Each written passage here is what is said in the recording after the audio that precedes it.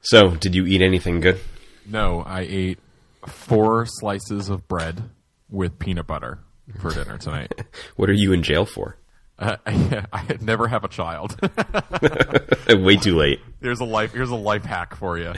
This is way too late. If you prefer to eat your meals cooked, don't have children. I don't know. I mean, it was natural peanut butter. Does that change anything? I think it makes it worse. It was natural, smooth. I think it was Skippy peanut butter. As I was a Jif guy, Skippy lacked the salt that I craved in my peanut butter. Oh, interesting. All right. Yeah. All right, that's a good intro. Let's get right to episode 195. What do you think? In episode 4 of season 2, that's right. We start to have some reconciliation between the main characters. That's right. Following the formula that came before us. You've seen Breaking Bad. You know how this stuff works. Yeah. We're mixing the blue, the blue goods right now. All right, that's right. Season 2, episode 4, 195. If you're counting from the very beginning of the Ruby on Rails podcast. I'm Sean. That's Kyle. Let's get to it. It's Sunday night, 8:45. We've got lots of good stuff to talk about. You kick off, sir. Yeah, so this week was interesting for me, and I actually have I think a good topic here. So this week I've been working on 2 projects simultaneously. One sort of revamping an existing system, and one implementing a brand new thing. And so what I kind of started to realize is as things like Ember and Angular and Go sort of come into vogue a lot more, I realized that I don't actually write any Rails. Like, I write a very low percentage of Rails day to day now. We got to pause. So what category do Ember, Angular, and Go all fit into? Well, no. So I mean, if you started in Rails, right, or if that was you identified as a Rails developer, whatever that phrase means. Right. I feel like there's several languages and JavaScript frameworks, like CoffeeScript, right? Like, I feel like if you look at the cross-section between the Rails community and the JavaScript community, like, CoffeeScript would be, all the people in Rails who needed to use JavaScript, right? I feel like it was a very important connection there. And I feel like things like Ember especially have gotten off on such a good footing because a lot of people in the Rails community went, oh, geez, this is solving a lot of the problems that I have. I'll use Rails and Ember and move along. And then people in Go were like, or people using Go were like, oh, I've been writing Rails at this time, but I want, real concurrency and, closer to native performance. And Go feels like Rails, sort of, kind of. And so let's move over there. And so I sort of sat back and I was kind of laughing to myself because I do write Rails, GitHub is a Rails app, but most of the code that I work in actually doesn't use any of the juice that Rails gives you. Some of it uses active record, but even that is still pretty fleeting. And so I was kind of curious from your perspective, or just, the general ecosystem, as Rails has matured, it's kind of lost a lot of its, what am I trying to say? Like, overly unique to the framework features, like a lot of it has become genericized or pulled out, or a lot of the complication has gone away. And so I feel like it's a lot closer to Ruby anyway. But I mean, for example, the main thing I work on at GitHub is, the API, and that is basically just Sinatra. And sure, we pull some stuff from Rails, basically just active record, but at the end of the day, I mean, I'm basically using active record as my framework of choice, and the rest of it is just straight up Ruby. And I wonder if that's like a sign of, a good framework, that it's kind of, changed a bit, or, is it just where I'm at, professionally, that I'm actually writing less Rails? But I mean, I can't remember the last time that I actually wrote an MVC Rails app end to end, using all the cool things that Rails gives you for free. Yeah, I think this is a good topic, and it's apropos things that I'm working on also. So, because I was thinking about the same exact topic today when working on something I assume we'll talk about later. But so let me take you through what I was thinking about related to this. So I was building a new app, and this is a new app, not even an old app. So I don't think that your point was necessarily specific to maintaining an old app, right? I mean, even with a new thing, this tends to be true. Right. Yeah, definitely. Yeah. So I was working on something new today, and like if I was to divide up my time, so there was some Rails, although the first thing I did after Rails new, because I literally typed Rails new on this thing today, was I stripped out all of the rendering everything from the project, right? So I took out from the gem file, everything from the, whatever, is the Ruby Racer still the, whatever is the JavaScript interpreter that's right now included in the gem file, plus jQuery, plus, Sass, or I think Sass is in there. So all of the front end centric stuff I took out, and then I modified my, production.rb and my application.js and, all the things that I think the -- API flag would give you once it's up and running in Rails 5. So I did that. So to your point, I stripped some things out. Then I add all the things that aren't Rails in that I use, which is like a decent list. So it's JSON API resources as, sort of the drop-in configurable kind of replacement for writing your own controllers, and serializers, which is a huge part of what Rails did, back when I was writing sort of server-rendered Rails apps. So I dropped that in. I put RSpec in, which is a huge part of the time that I spend in Rails, is in the test suite. And really, RSpec is sort of its own thing. It's not even the default integrated bit with Rails. So I did that. Mm-hmm. And I put in, I don't use fixtures. I use Factory Girl. Whether or not people like that's another story. But so I put that in. And Rails doesn't come with, or I think it comes to some extent with a way to document your internal API, but not your external API. And that's a big focus of what I've been working on. So I drop in RSpec API documentation. I think that's the name of the gem, plus a helper gem related to that. And, so I was doing all these things, and it's become somewhat second nature because I do all these, but I had the same moment you just mentioned, which is I looked at it and said, geez, like most of what I'm using is this like collection, this constellation of things that are related to Rails, but aren't Rails.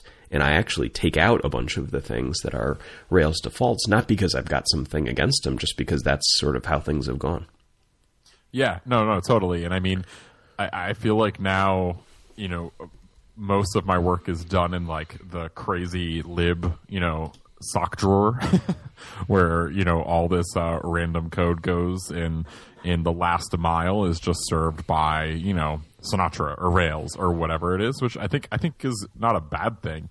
But it's definitely something that I've been wondering if, it could just be the class of app that I'm working on or the problems I'm trying to solve. And there are people who are running Rails new and taking it, soup to nuts and using everything that comes for free and just going to town. But, I think, like I said, I think as things have matured and things, have become, less Rails-centric, where Rails had to come with everything you needed to do everything that a web app needed to do. That I think it's promoted an ecosystem that's allowed us to think, outside the box and add a gem or add a, I guess an engine or something, which is Rails-specific but is a bit more modular. I think it's, I think you asked the question, is it good or not, which I think is an interesting question. I think it's good to me as a user of Rails. I think that there are some people that have worked on Rails that may feel differently, like it demotes Rails to some sort of, infrastructure place that it doesn't represent all that Rails could be. I feel like that feeling may be around, but I don't feel it. Yeah. And I mean, like at the same time though, is that bad? I feel like at the same time, Rails' big thing was just come over here and write your applications and have a blog in 5 minutes because it has all the things you need to do, Mm-hmm. And I think that we're coming down off that high, at least publicly. I think privately we have been for a while, but I feel like publicly the community is kind of like, all right, yeah, I use Rails to actually back my, Scala service, which is like pretty funny to me. But at the same time, I had a conversation this weekend with a good friend who is, looking to do something along those lines. And so, it's, I think it's great. And I think that, I don't know, have you seen Lotus RB? I'm familiar with what it is, but no, I have not taken a look in detail. Yeah, so I mean, I poked around with some of its earlier versions. Lotus RB is a sort of new web framework for Ruby. It's like it's still MVC, but it's super thin. So I feel like Sinatra was basically just like, you can have a Ruby web server, and this is the way you can do it with these methods. Whereas Lotus is really trying to say, all right, if I were to build Rails today with just the minimum viable pieces that you need to, make this happen, that would be this project. I think it's really intriguing. When I used it, it was like a little too confusing, I think, but it's barely like 0.4 right now. But I think that especially as we start to go more API heavy, where like your entire application is an API with some JavaScript, HTML, and CSS on top, which isn't right for every application, but seems to be the new way of the world. I think a project like this could go a long way to, instead of say start Rails and then remove everything. If there's enough interest that people are willing to learn new things and not just remove the things that they've already learned, I think Lotus could be a really interesting sort of way forward for the Ruby community. So I'm going to pitch you why I'm not interested in it at all. Because it's not that I'm not interested in things that aren't Rails, because that's not true. But I'm not interested in a Ruby framework that's not Rails. Because I feel like if I was to go for another framework, which I think is totally possible, I think it would be because I was trading off of Ruby's weaknesses or strengths into something else's strengths. And, whatever Lotus does is not going to sort of undo the core limitations of Ruby. Which I think is that's the entire reason I would trade. So like when someone makes the case for Phoenix and Elixir, I get it. Or even Express and Node. I mean, I think that the pitch for those two is not bad, and it's about concurrency, which is a big deal, and long running connections with the client, and using your server resources efficiently. And that's not a pitch for the frameworks. That's a pitch for the language, right? The underlying infrastructure that the framework's working on. And, for that reason, I think it's hard for me to believe that the delta between Rails and Lotus would be so high that I'd be like, oh, you know what? It's worth it to switch to that instead of just switching to a framework that's built on a language built for concurrency, which I think is a bit more compelling. Does that make sense? Yeah, no, I agree, and I think that's the struggle that all of these projects are having, that are trying to say, fix Rails.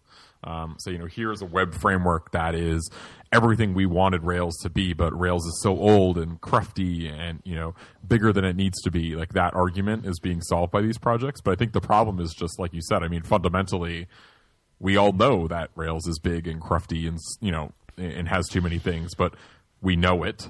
And we can remove the things that we don't want. And if that's good enough, then we're done.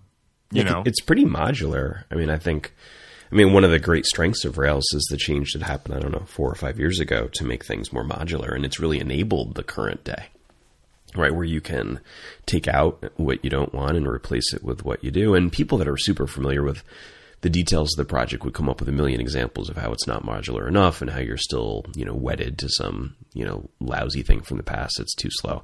But I think that that's a case of familiarity, breeding contempt more than a careful analysis of sort of the situation. That's my guess. And again, I think, the fastest possible implementation of a server framework in Ruby would still get destroyed by languages that are lower level, and there's no, like, in other words, you can't make Ruby what it isn't. And, and I love Ruby. I'm just saying, like, it's not it's going to lose against some other languages if you start worrying about performance significantly.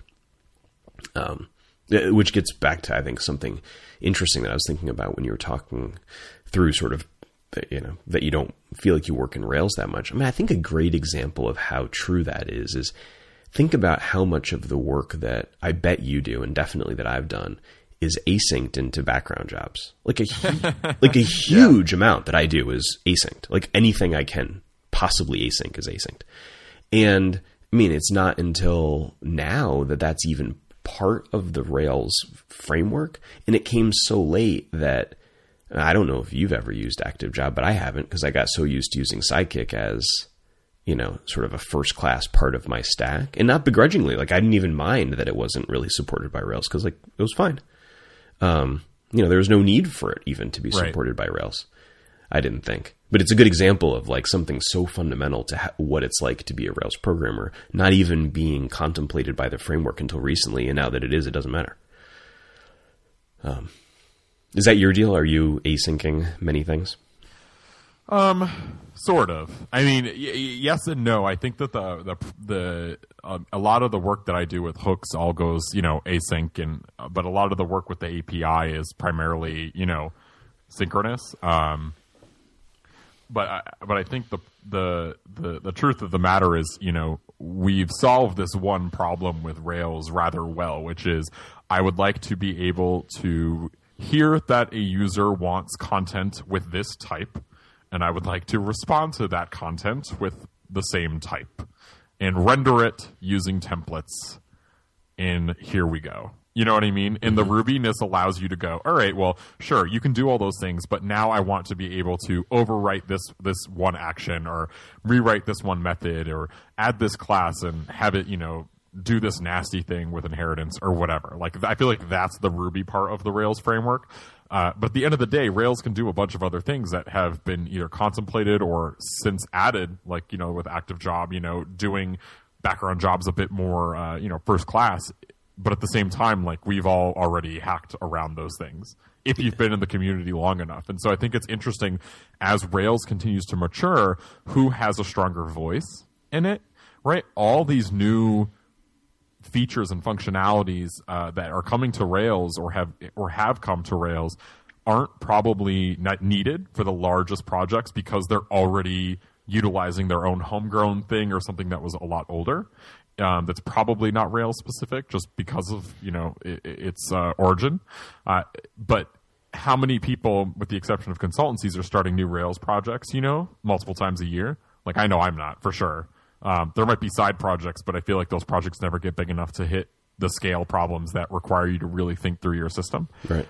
And so then you're just writing Ruby. You're using the Rails framework, which is fine, but you're just basically writing Ruby. And so I'm curious to see, as things go on, if it's really just going down to optimization and trying to keep up with larger web technology, or if the new people coming to Rails, running all these new, running Rails new frequently, if they're getting a larger say and maybe pushing the framework in a direction that is a lot different than, sort of the old guard. Because I don't know that I felt that shift has happened yet. And it may never, it might always be sort of pushed along by the old guard, but I think that's probably true now. I mean, who knows what it'll be in the future. Although I'll take a crack at a little bit of prognostication on the next 5 years. So here's what I think is going to happen, if you'll indulge me on that point. Indubitably. Yeah, exactly. Okay, so here's what I feel in my world, and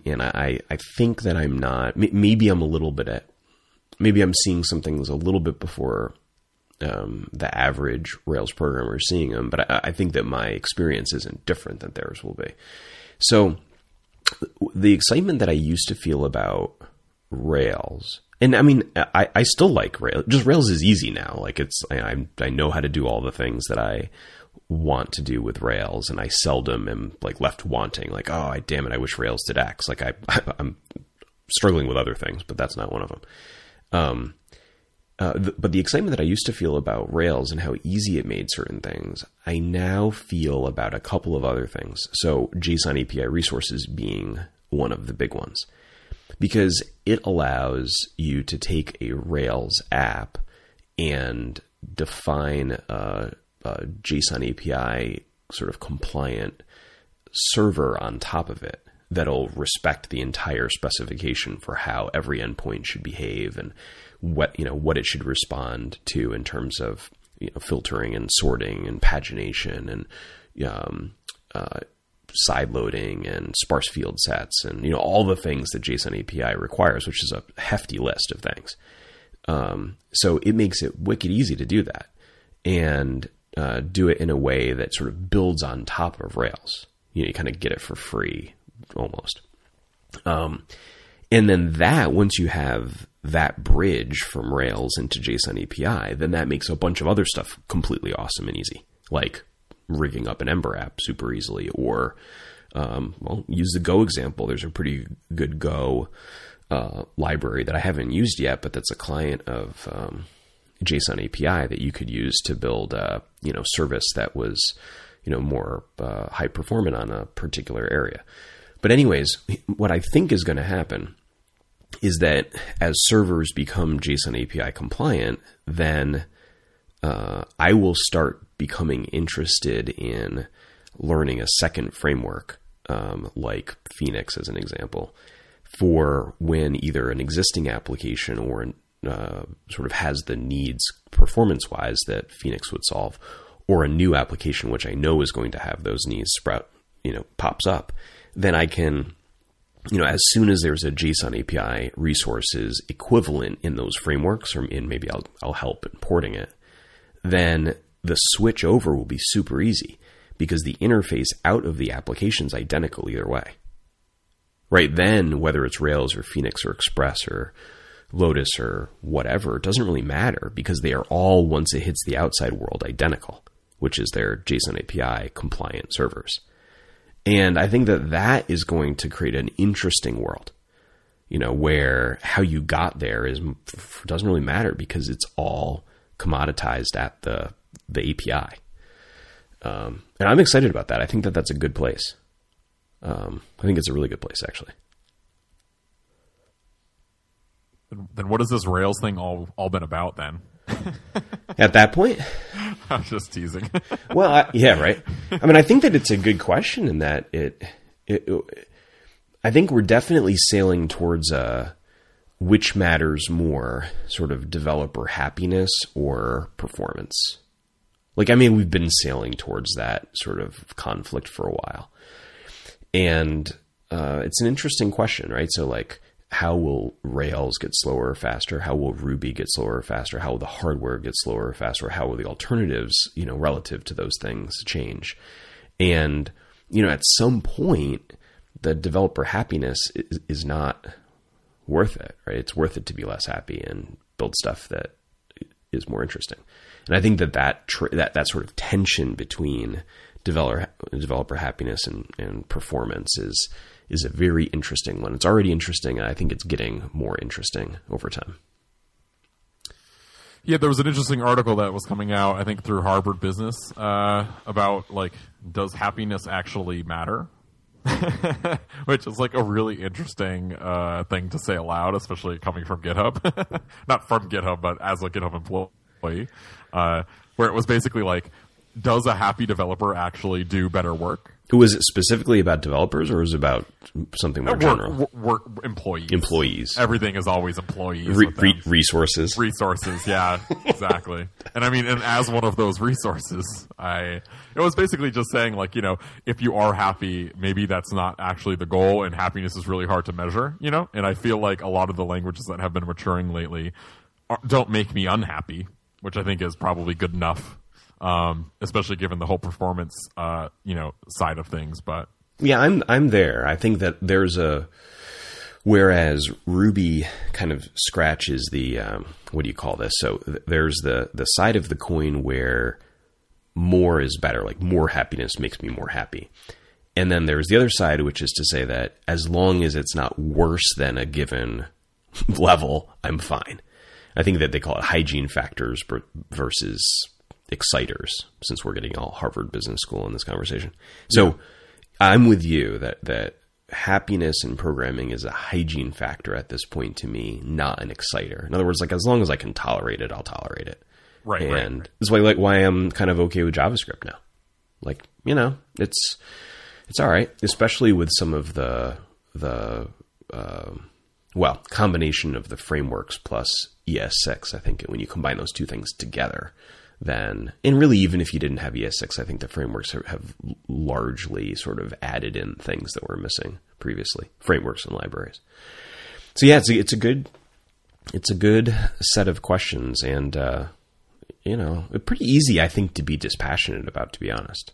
Like Rails has been great, I think still is great, and it'll respond. So as the world starts caring more about performance, and if it cared a little bit less about happiness, then Rails will have a choice. Does it sort of firmly plant its flag in we're the happy place for the people that care about happiness, or does it start to trade off a little bit and look at?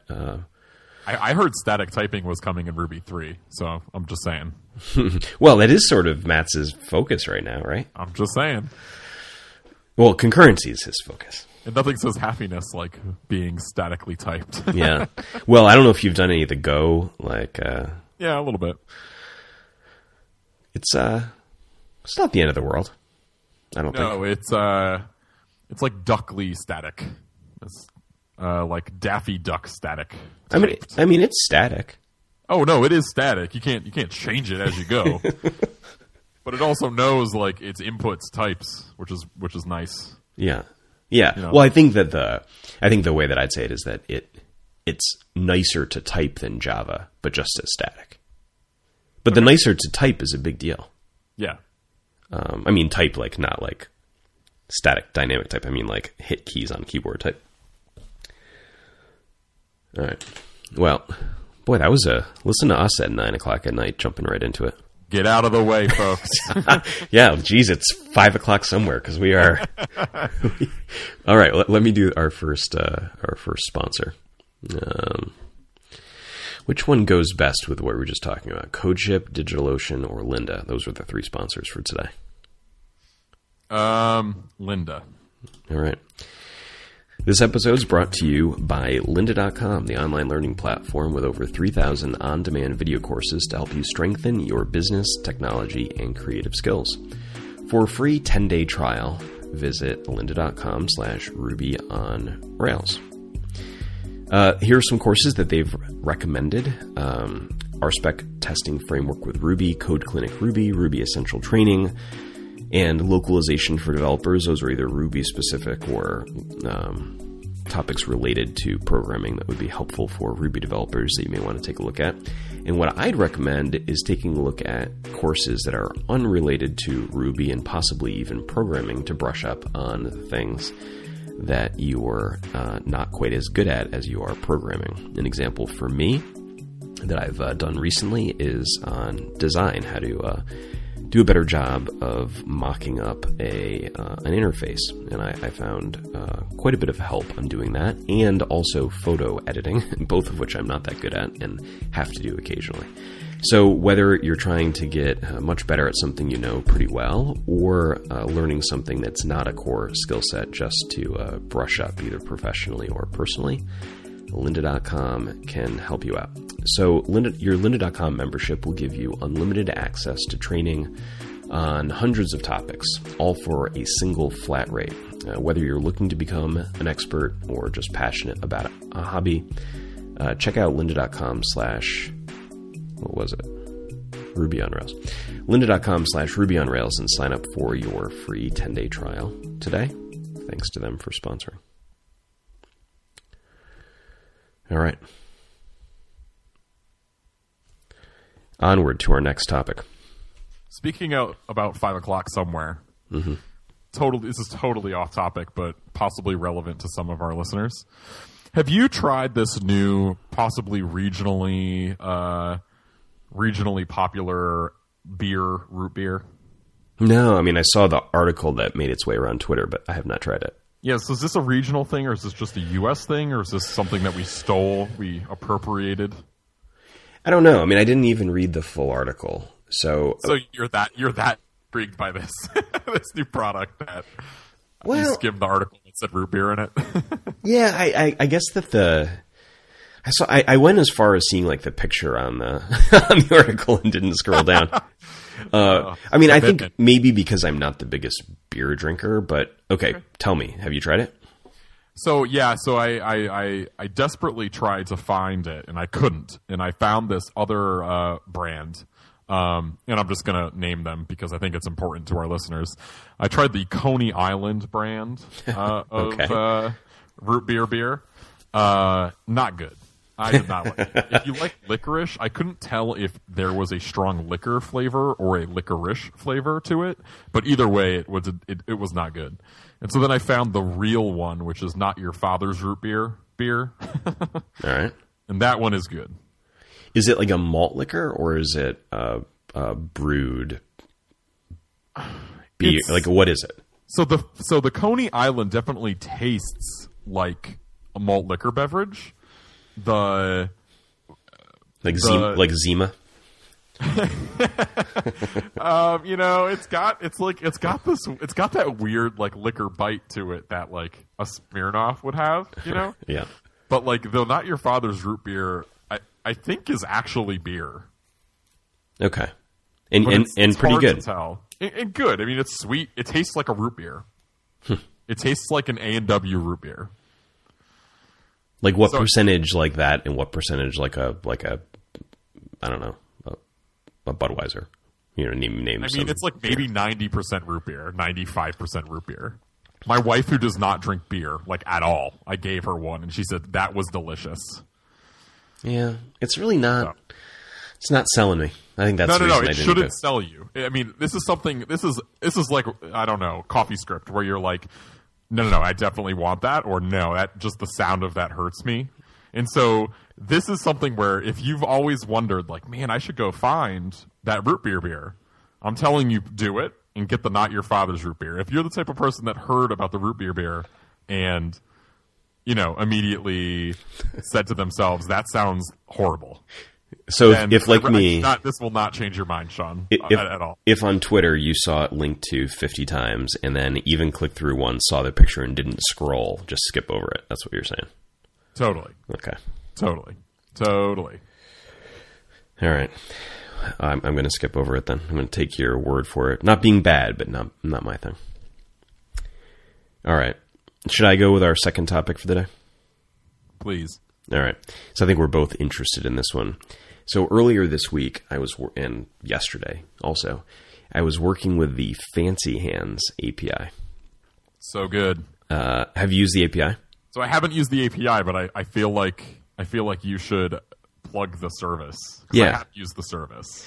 And I mean, so like jury's out for me right now on how this whole experience is going to be, but it's going to go one of the two interesting directions. Either it's going to be fantastic and I'm going to be totally bragging up next week how much of a home run I hit with this effort, or it's going to like really not go well and it'll be interesting how it doesn't go well.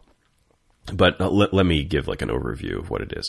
So, well, you've used FancyHands as like a personal service. So why don't you give a quick overview of how you used FancyHands for your personal life, and then I'll tell you about what I'm using the API for. Sure. So FancyHands is actually like a consumer product that they have turned into an API.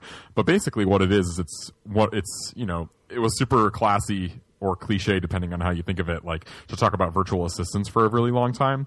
And what FancyHands does is you pay a certain number of dollars per month to get access to a number of requests. And those requests can be done over email, over a phone, like voicemail system, or over text in real time. And you're basically just asking them to do things for you, things that, they can do remotely. Like, I've used it a lot to say, hey, can you find a dinner reservation at this location anytime in the next 2 weeks because it's a really popular restaurant? Or can you find me a hotel in Austin, Texas that has a pool, room service, and a spa or something like that? Or whatever. It has to be something that's remote. They do a great job of looking up things on Amazon for you, making Excel spreadsheets, anything that doesn't require them to physically touch something. And so I've used them for, I think, about maybe 2 years now. And they're a quality of life thing that is pretty cool if you have a lot of things going on and you have enough tasks that you don't physically have to do. I hope their next feature is like come to your house and fix the, squeaky sliding door. Fact. I would like that. But since they don't have that yet, I'll deal with them telling me what eye mask to buy on Amazon.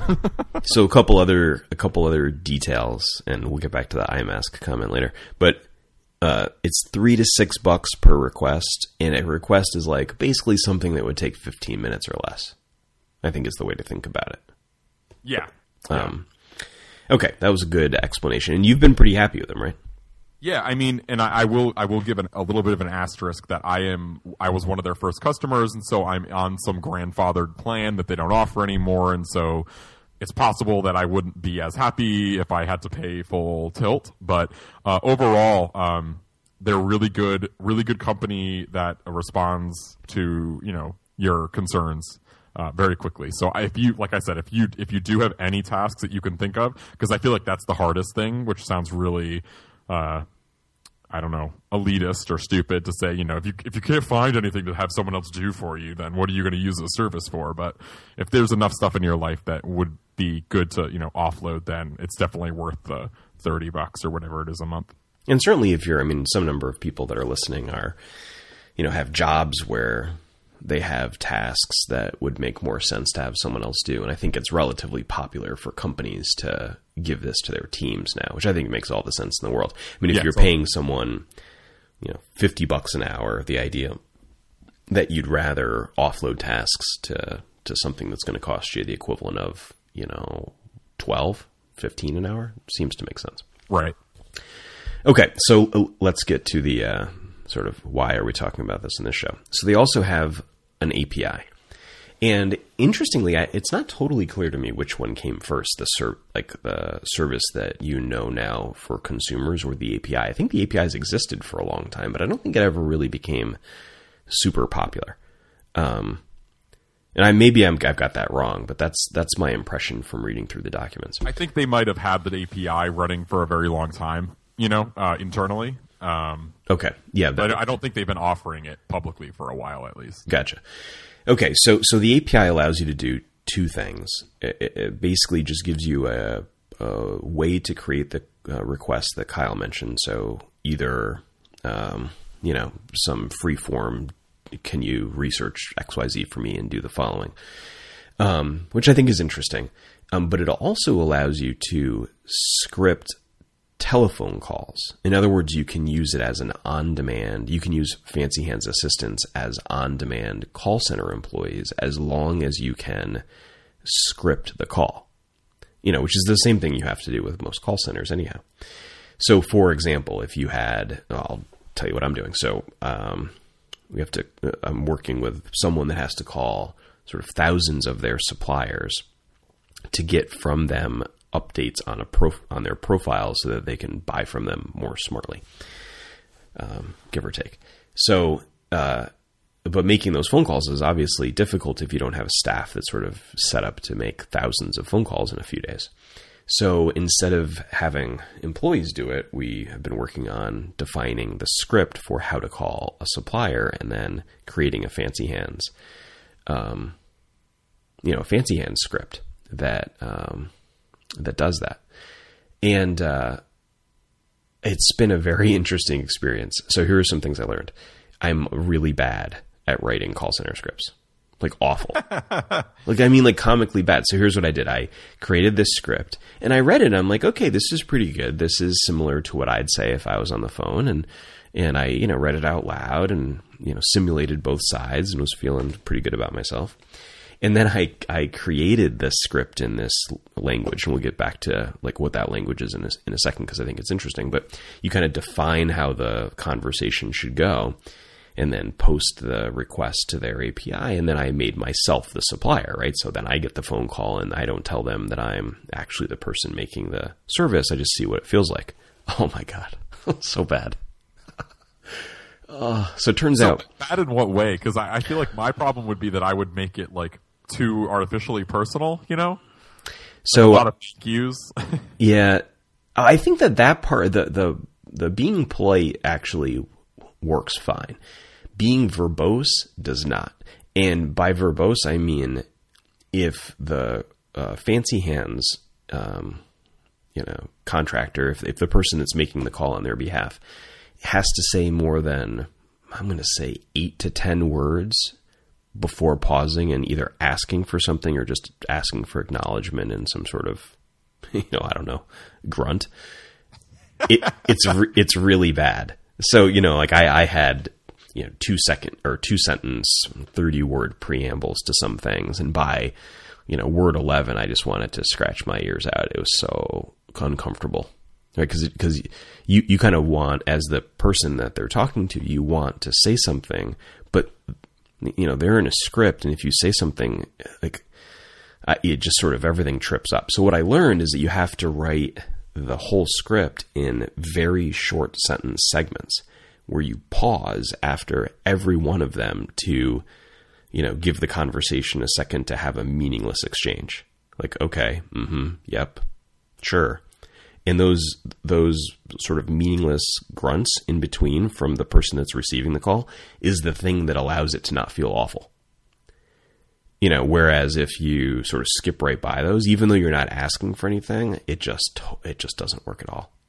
It doesn't, it's not conversational. So version 3, which is where I am now, is not bad. It's actually, I think, pretty okay. But it's a super fascinating experience to go through to write, to try to sort of take a conversation and reduce it down into, something that someone that knows nothing, that has no context, can be the person talking and still be okay at. Oh. So what's this? This is in some sort of like weird XML format, right? It's just JSON, and it's poorly documented. So I'll give them kind of like not great marks on that. But once you piece together what the requirements are for it, which you can do relatively easily because they've got this, they call it the API Explorer, where you can like modify scripts and then hit a button to see what JSON they produce. And you can get to all of the options that way. So it's not that hard to back into what the format requirements are once you've figured out how to get there.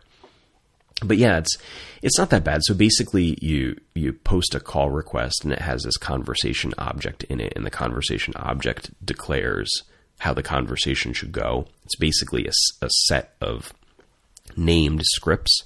So it's like an array or a hash of scripts. They all are keyed by ID. And then each of them has a series of steps, like things that you can say. And each of those steps has a type, like, is this a yes, no question? Is this a multiple choice? Is it a multi-select checkbox? Is it, nothing? It's just a thing to say, and then you wait, and then you continue. Or is it a logic step where you give choices, which are links to other scripts in the object? And then, basically you can bounce around that whole conversation object until you get to the end. And you can take many different paths to get there. That makes sense. So anyways, real interesting. Like, I think it's going to work. I think that my first day with it was a little bouncy. I think that a lot of that was self-induced, but not all of it. The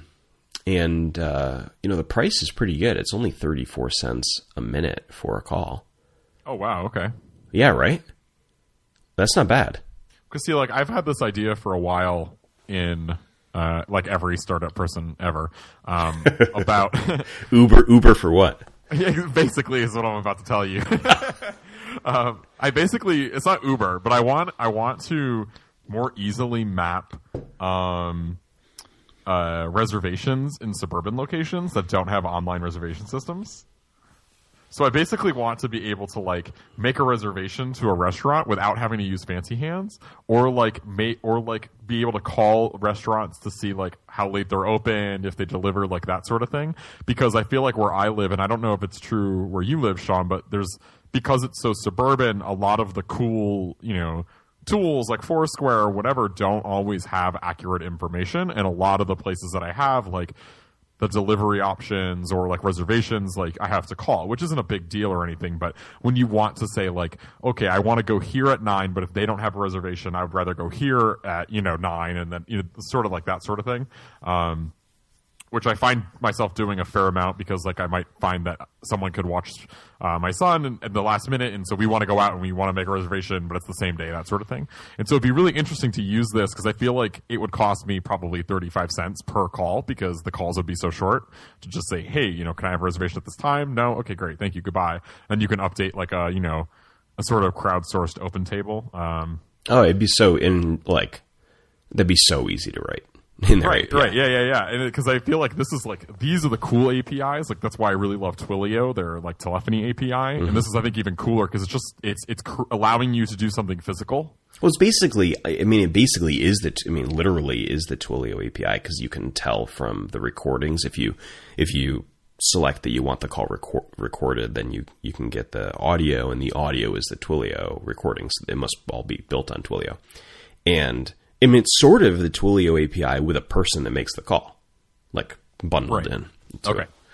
And yeah, I think that you could do that, and I agree. It is a super fun API, right? Because it allows you to coordinate like the work of people in a very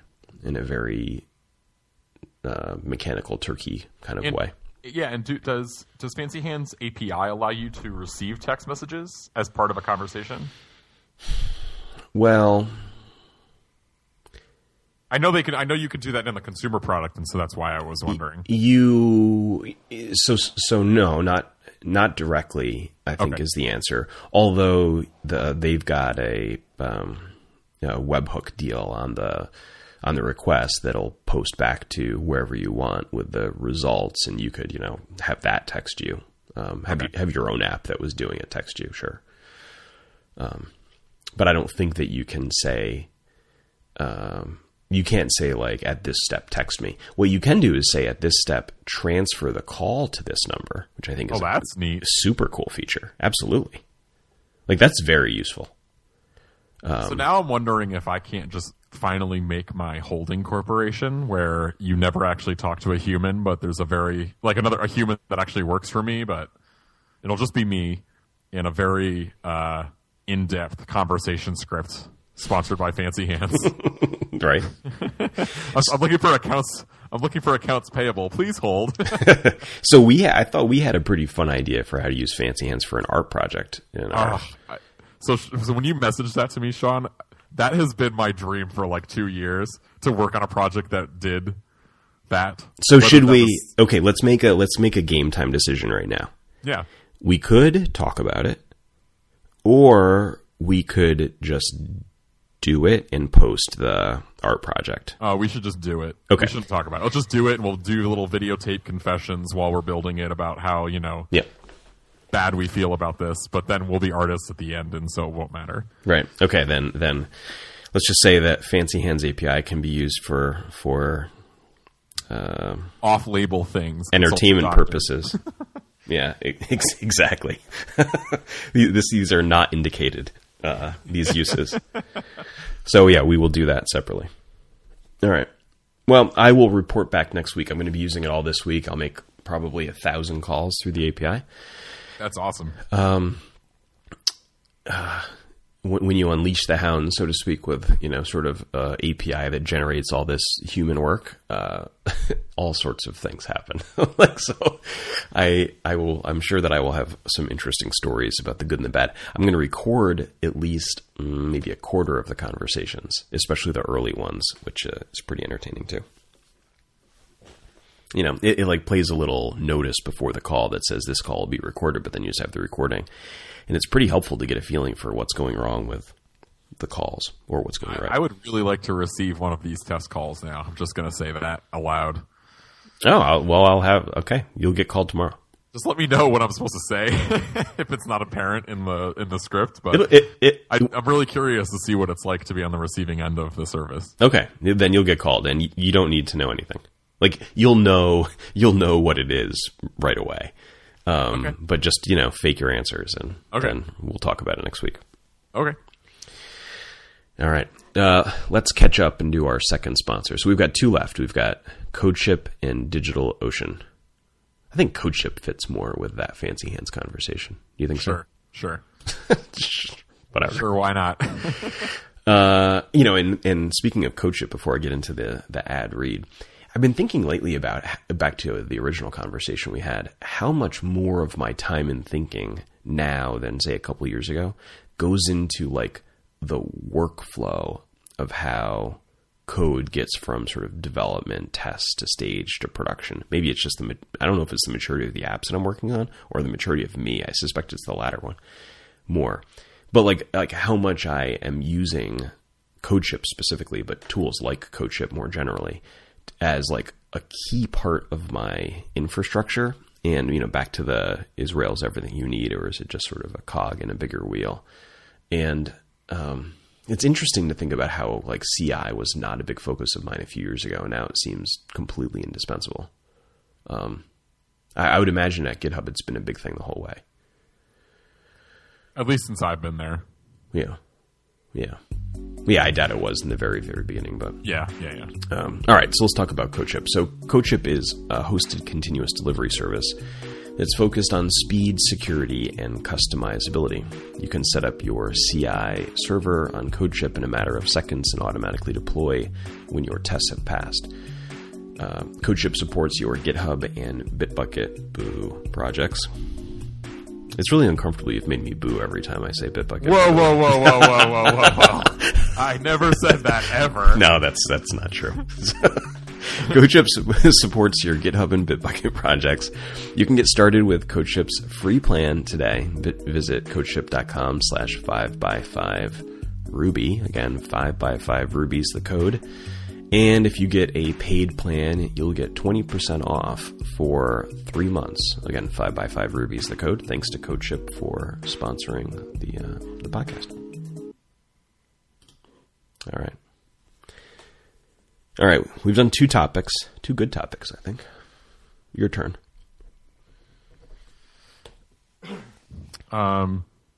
So one of the things that I know we both kind of have an interesting experience with, but you mentioned this, I think, a couple of weeks ago, but I find it to be super relevant on every project. How much time do you think you spend on the README of any project you work on?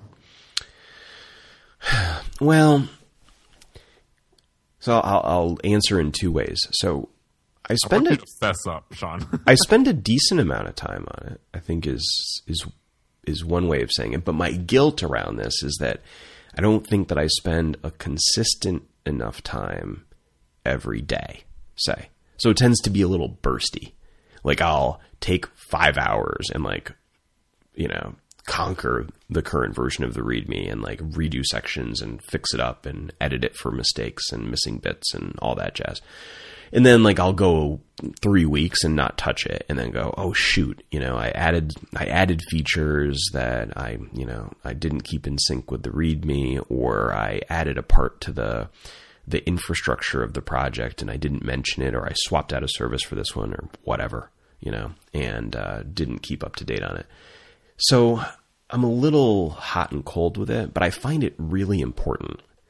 I think it's so important. And I mean, if you include the API documentation as part of the README, which I think I would here, then I'd say I've actually gotten quite a bit better, because I've been very focused on making great API documentation this year.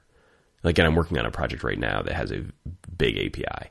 And it's the first project that I did JSON API 1.0 on. So I had it ready for RC2 and RC3 and RC4 and then 1.0.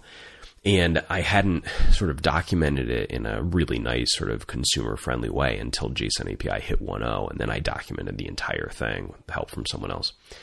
And the reception from the people that are using it has been so great. It's really put wind in my sails to do a better job.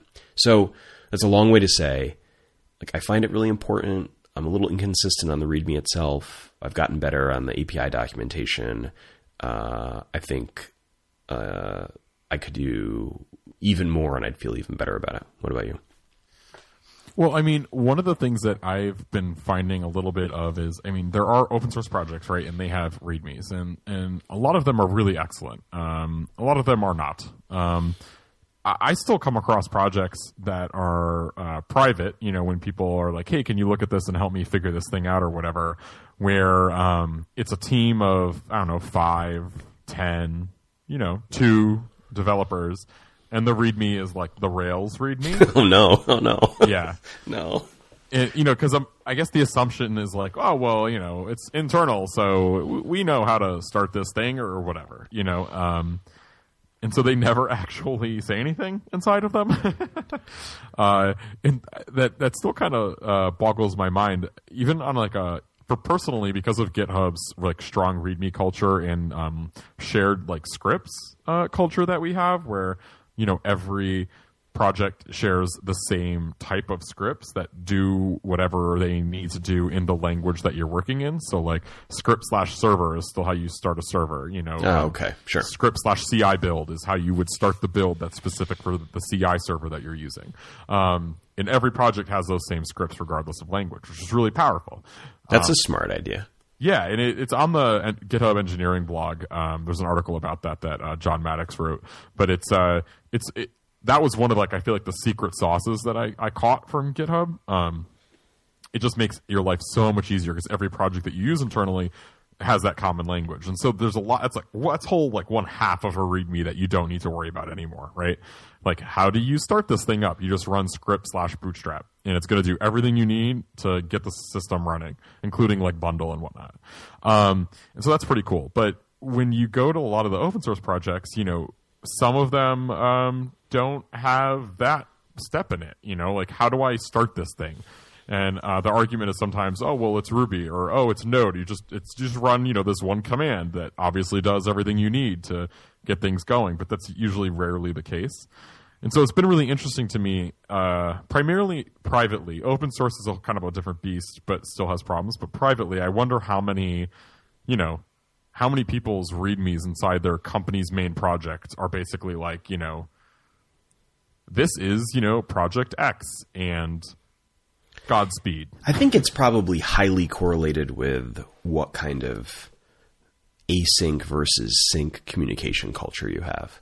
So, like, I think the places I'm thinking about my own experience here, like when I work with teams that rely substantially on asynchronous communication, right? Like, so email, even Slack to some degree, GitHub issues and pull requests, you know, teams where the people are in different locations and different time zones and whatever. The documentation culture tends to be pretty good for the obvious reasons that, like, you know, how else is someone going to learn things? Because there's not these, like, you know, forced meetings where everyone has to sit in the same room and talk about it. And the places where the documentation gets the shakiest is where the you know, people are co-located and, you know, there are meetings and stand-ups. And then the artifacts that sort of async teamwork depend on aren't there because you don't have async teamwork. That's my poor man's, you know, guess for how you could, you know, approximate whether someone would have that kind of culture or not. You think that's right?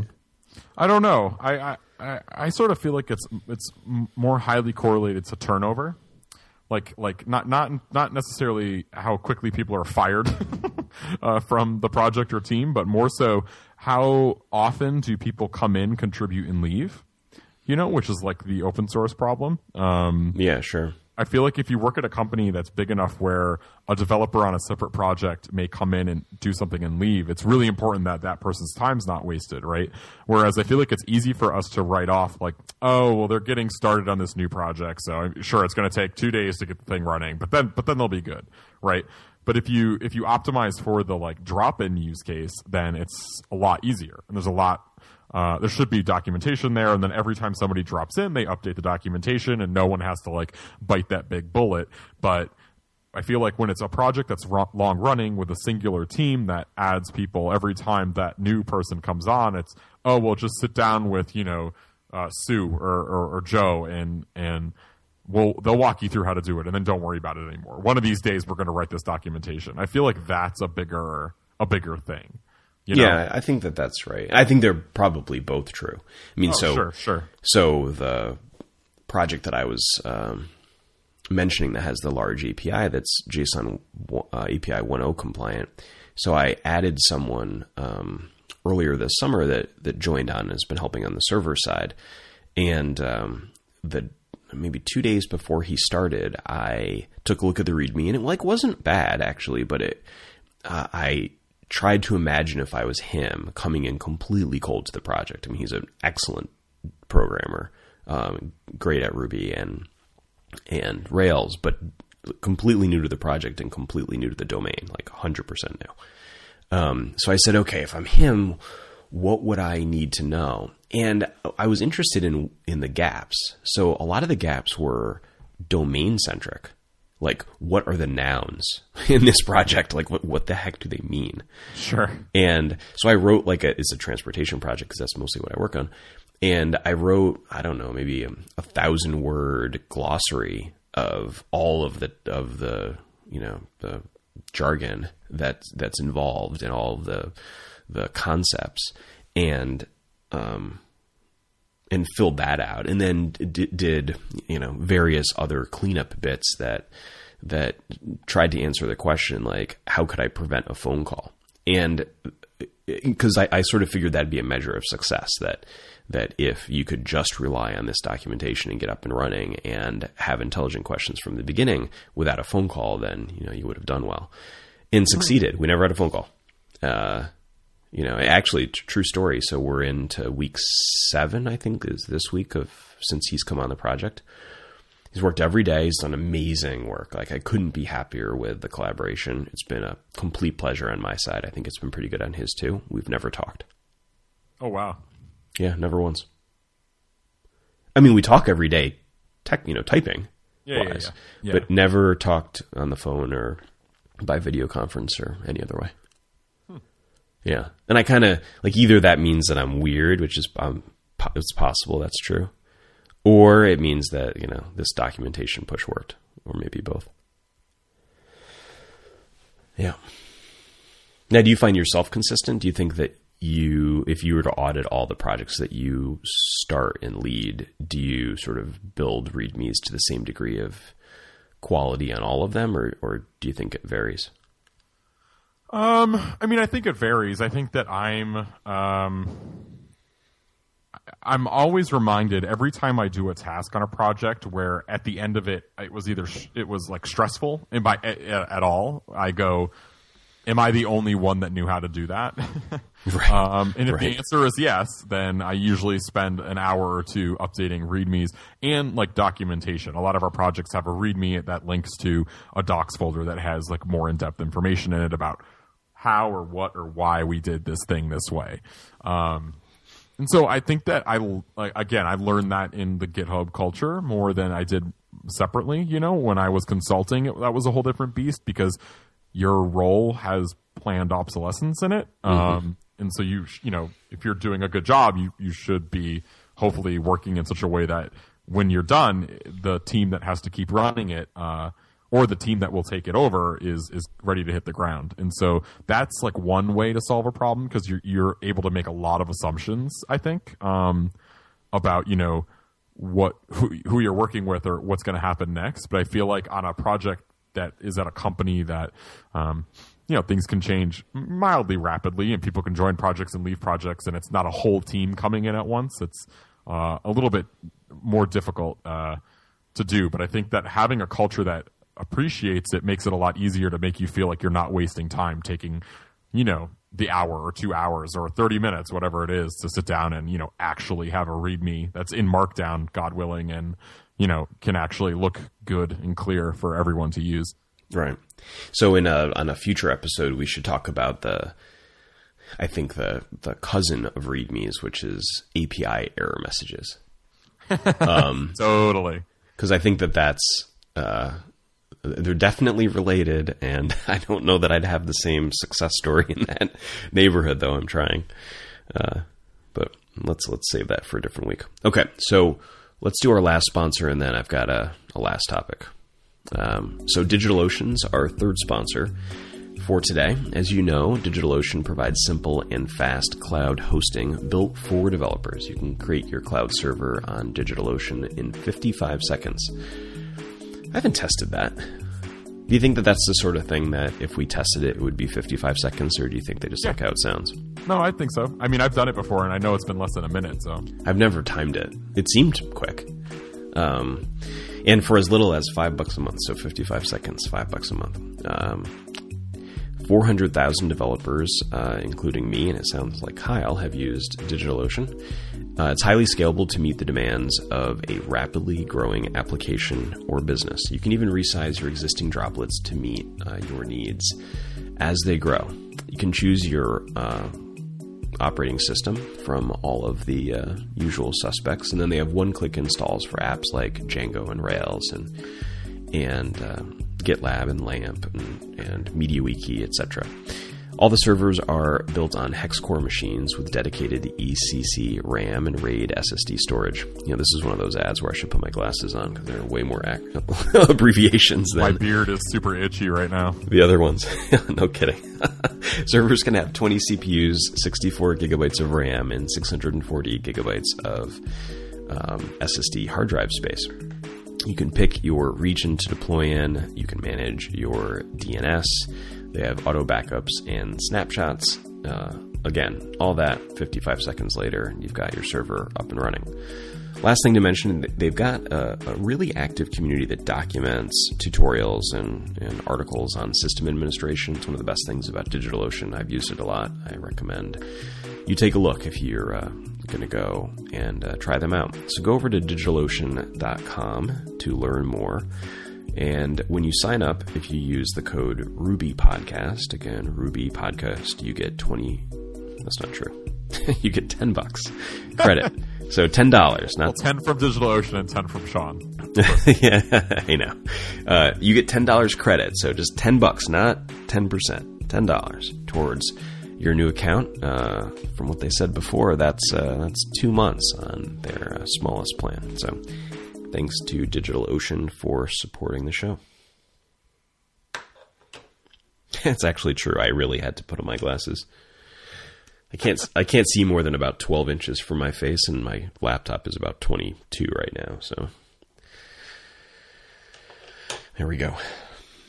All right, last topic. So let's talk about this API first training and make a decision. Am I going to pull the trigger on this? I think so. All right. So I tweeted out. Well, let's rewind a little bit from there. So over the last maybe 3 months, I've talked a lot about API first development and my semi obsession with a spec like JSON API and specifically JSON API, and then JSON API resources, and then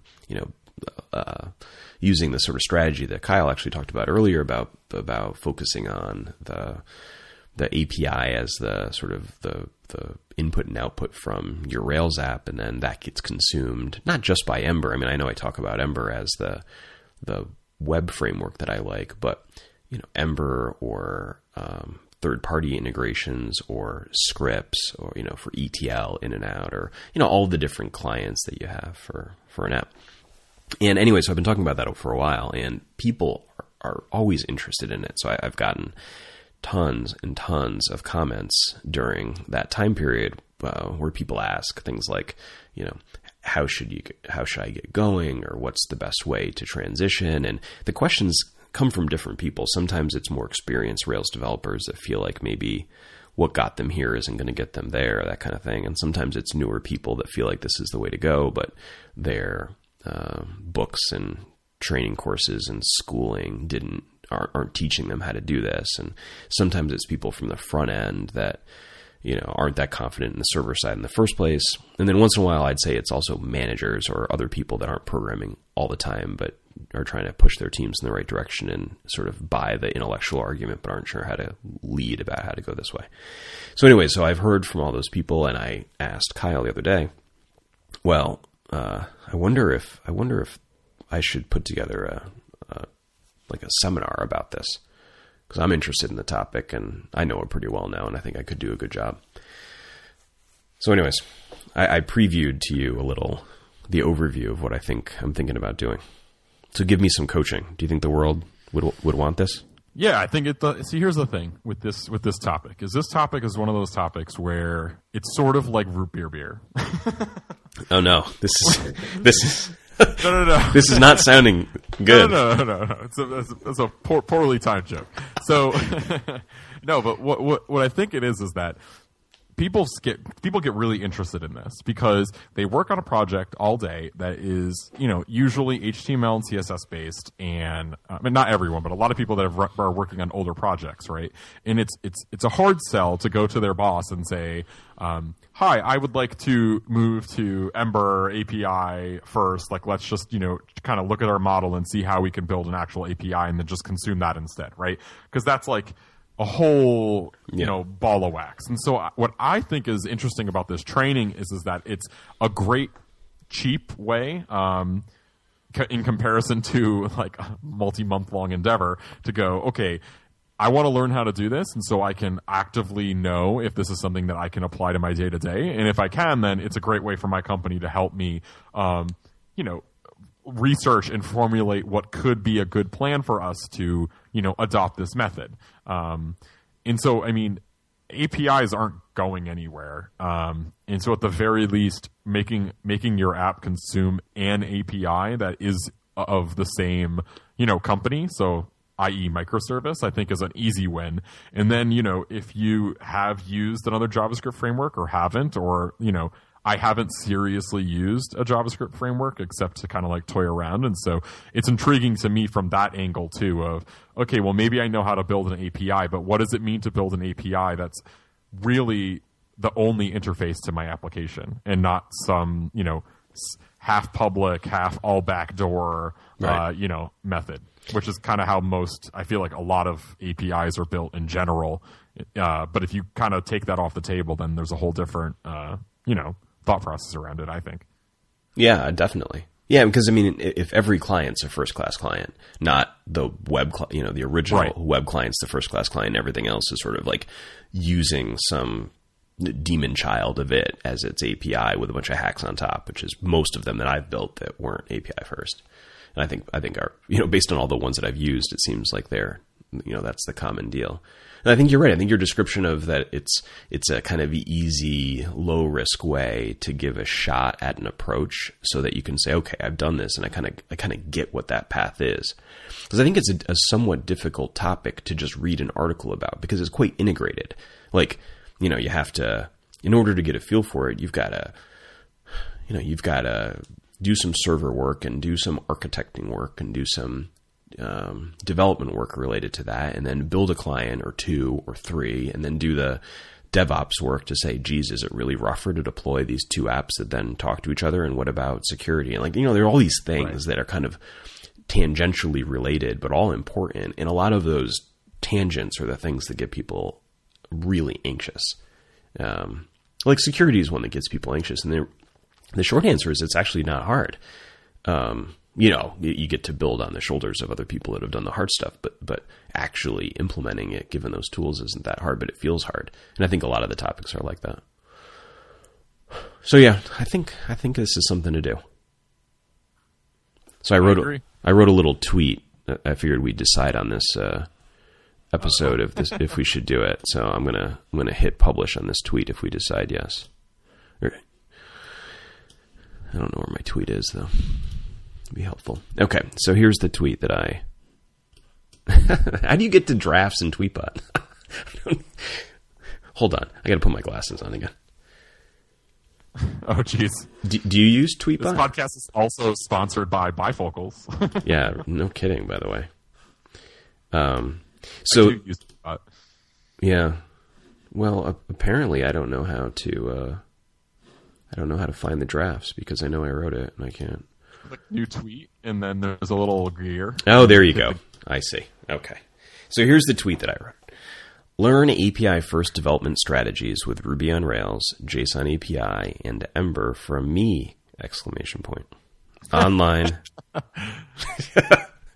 Online, September 16th, to 18th, please retweet API first.training. That's the little URL I made for it. Should I tweet? Yeah, I would have it just be all buzzwords, though. It's pretty close. I mean, there's a little bit of filler in there. I would be like, what can we say for learn? That's more, learn's too sort of pedestrian of a word. I agree. Do. That seems really in the mythoclast of our, Make exactly. Is the, yeah. All right. Ember plus JSON API plus Rails now. Right.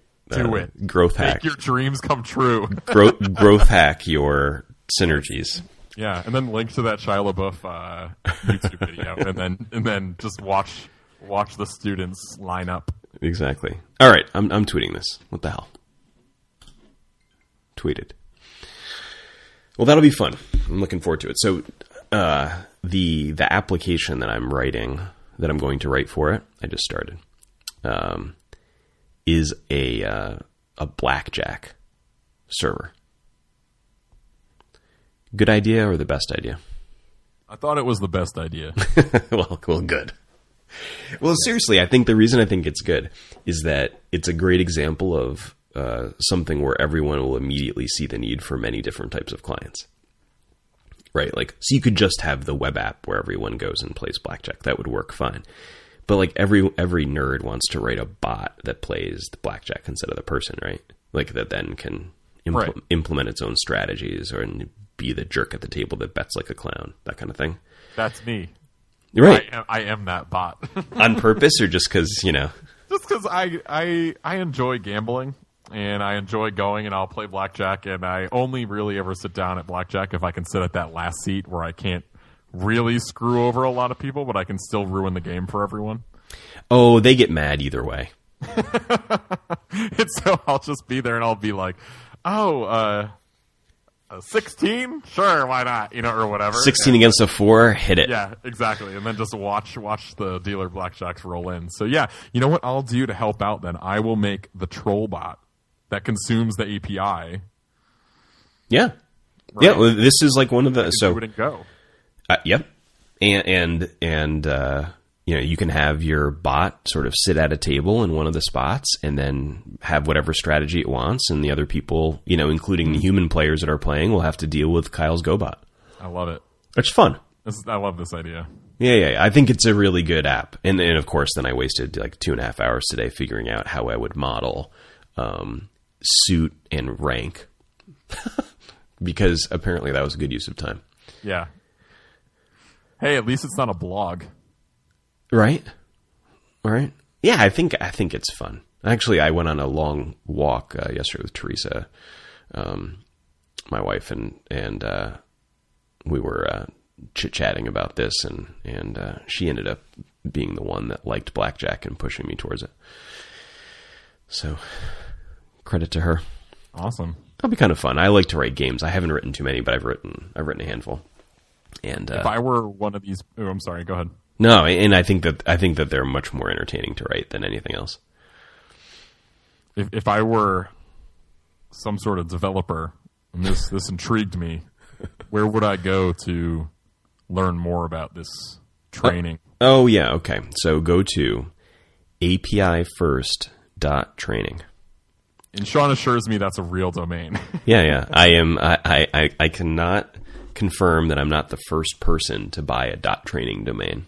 But someone somewhere is like, we just made $10. That's right. They paid $150,000 last year to get their TLD, and they finally got a customer. Almost home, folks. Almost home. If we get one of these every 10 minutes. Yep. So APIfirst.training, and this is so the quick details about it are 16th to the 18th. I asked. Of September. Yeah. I asked online about it a few days ago. I got a lot of responses, so people were interested in this, which got me off my butt to put the details together. And I'd say 9 out of 10 said that they wanted it to be online. So we'll see. we'll see if that ends up being true, but that was definitely the stated preference. So it's online and for 3 days, and the format will be a few hours of 2 to 3 hours of, let's call it, lecture time, where we teach a topic, and then 2 or 3 hours of application time where you take that topic and then go implement it.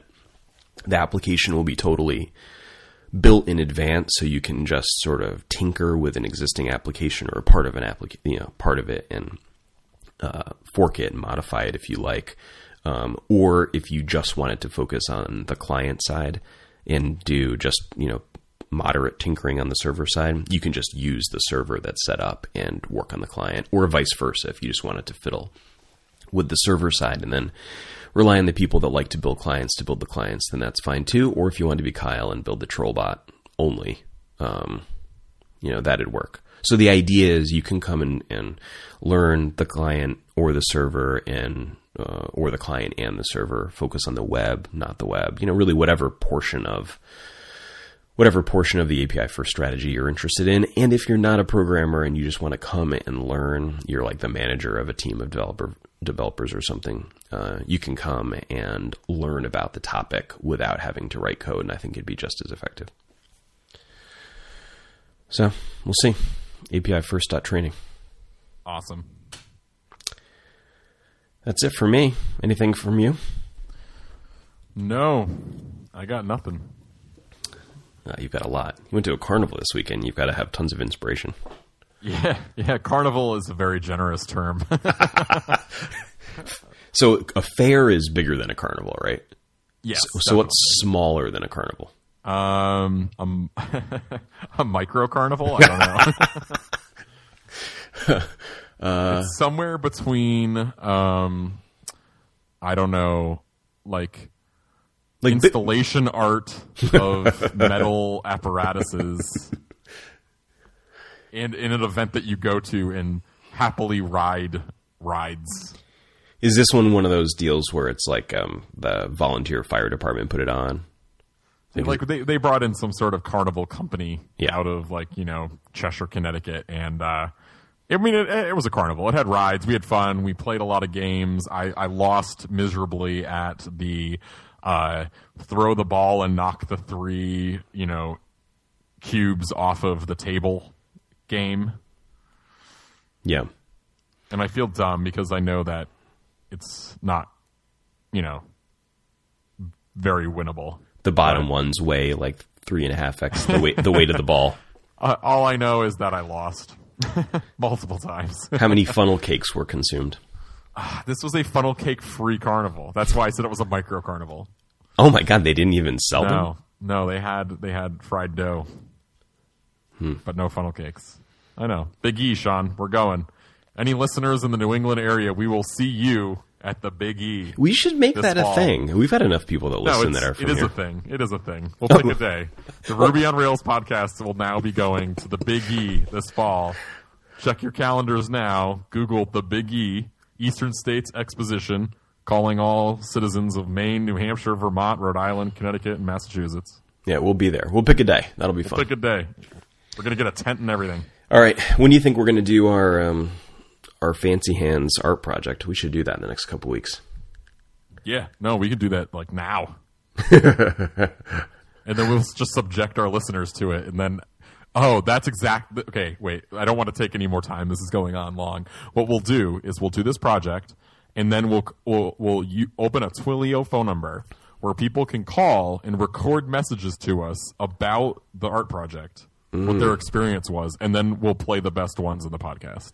Good thinking. You like that? Good thinking. On my feet. All right, sir. It's been real. Thanks, everybody. I'm barely known on Twitter. Oh, you know what? Okay, one more thing.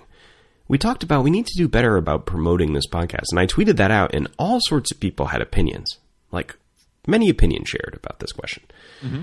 So let's do a better job right now at promoting the podcast. So right now we have like 7,500 people that listen. We'd like to double that by the end of the year. So if you listen to the podcast, and God knows you do, you like it if you're at, an hour or 20 minutes in and are still listening today, and know someone else that would like it, then share it. feel free to take the tweets that we have about this episode, share them if you want to.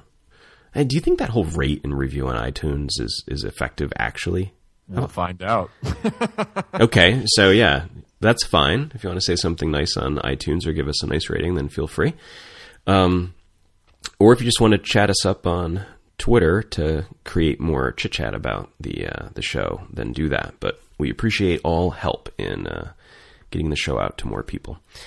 To follow Kyle on Twitter, at Daigle. All right, and me at Barely Known. We'll see you next week. Adios.